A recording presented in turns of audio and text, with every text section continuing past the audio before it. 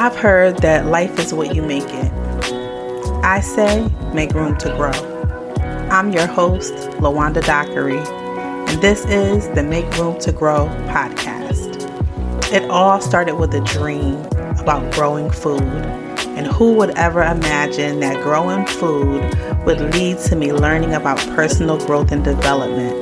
Well, it did, and I want to bring you along for this beautiful ride. Thank you so much for joining me.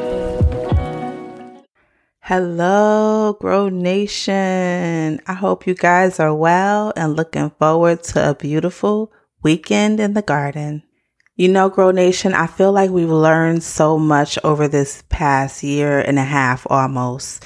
We started out January 2021 with these episodes, and by the grace of God, and I'm so thankful for you to listen, that we have grown. This is the 65th episode, so I'm so grateful for that. But I feel like we've learned so much together. Been out in the garden, we've started growing. I've shared my journey with you on how I got started by having a dream from God about growing. I share my fails with you. As I learn new things, I try to go and correct what I said previously, if I've learned something better or if I do something more efficiently. And so I wanted to share just some wisdom today that I've learned out of the garden. 3 things that I think we can apply to our lives. I know I will, that I learned in the garden. So number 1 is perfection is not required. Perfection is not required, guys. Only the elements matter. Perfection is not required. Only the elements matter. So we know you might have a seed, and when it's in the dry pack, nothing's happening. But as soon as you put it in the dirt, as soon as you moisten the soil, as soon as you put it in sunlight, it is activated. Everything does not have to be perfect. You might not have broken any ground to put that seed in, but you've put it in a little microcosm of what looks like it is the ground, what feels like it is pressure from the soil against the seed coat and all of that. You might have mimicked it. So I say elements matter, because when you get that right soil temperature, when you get that right pressure, you get the right amount of darkness, you get that sunlight that is reaching for, you will have a seed break forth. What is it in your life that you can do that with? You can go ahead and just say, I'm going to go forth. I'm going to put this seed in the ground.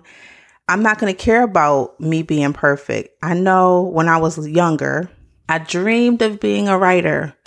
All my life, I dreamed of being a writer. I wanted to go and write for one of the big hip hop magazines. Y'all ever seen Brown Sugar? Like, I wanted to be that chick. That was my dream. But because I didn't go to a prestigious school, because I didn't have all these accolades, or I didn't already have published clips, I never pursued it. I don't have any regrets because my life is beautiful. This is just an example. Conversely, I was going to run with this gardening thing. I don't care who said what. I knew I was going to do it. Didn't know anything about anything, didn't have prior knowledge of it, but I was going to figure it out. So all you need to know is perfection is not required. Just do it. Just get started. You can do this, guys. The next thing is that everything reaches for the sun.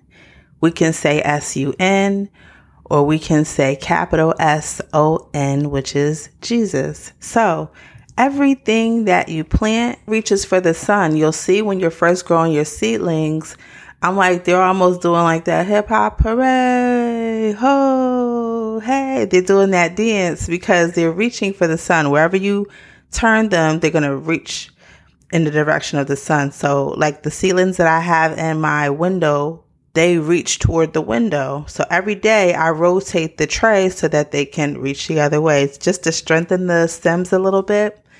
But we all reach for the sun. We're all better because of the sun. Every seedling knows that, to reach for the sun. So should we. It just every season of our life. There's never a time when we don't need to reach for the sun. We are becoming more like the sun, more like Jesus. And so everything reaches for the sun. The sun with the plants grows it, causes the foliage to mature and all that stuff. Everything needs the sun. We have to look at what God has already laid out. It's not a mystery. He's laid it out before us, and we just have to see it. Number 3, and this is the last one for today. We have the advantage to grow. We are designed to grow, and things are designed to grow for us. How do I know that? Because if I go back to Genesis, and I know, I love to look at scripture. It says in chapter 1, verse 28, and God said, see, I have given you every herb that yields seed, which is on the face of all the earth, and every tree whose fruit yields seed to you, it shall be for food. Chapter 2, verse 15 says, then the Lord God took the man and put him in the Garden of Eden to tend and to keep it. So we have 2 pieces of proof right there that shows us that we have the advantage. We are going to grow. We're designed to grow. Things are designed to grow for us. We have the advantage for growth. So I'm urging you to take a look at the garden of life that you've been given. Examine it. Make sure you are reaching toward the sun.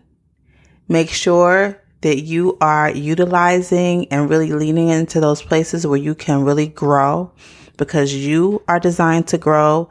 Things are designed to grow for you, and you have the advantage for growth. And then we want to just make sure that we're not so caught up in perfectionism. We don't have to be perfect. All the elements just need to be lined up in the right way. Until next time, I want you to be intentional about those areas in your life where you are going to make room to grow.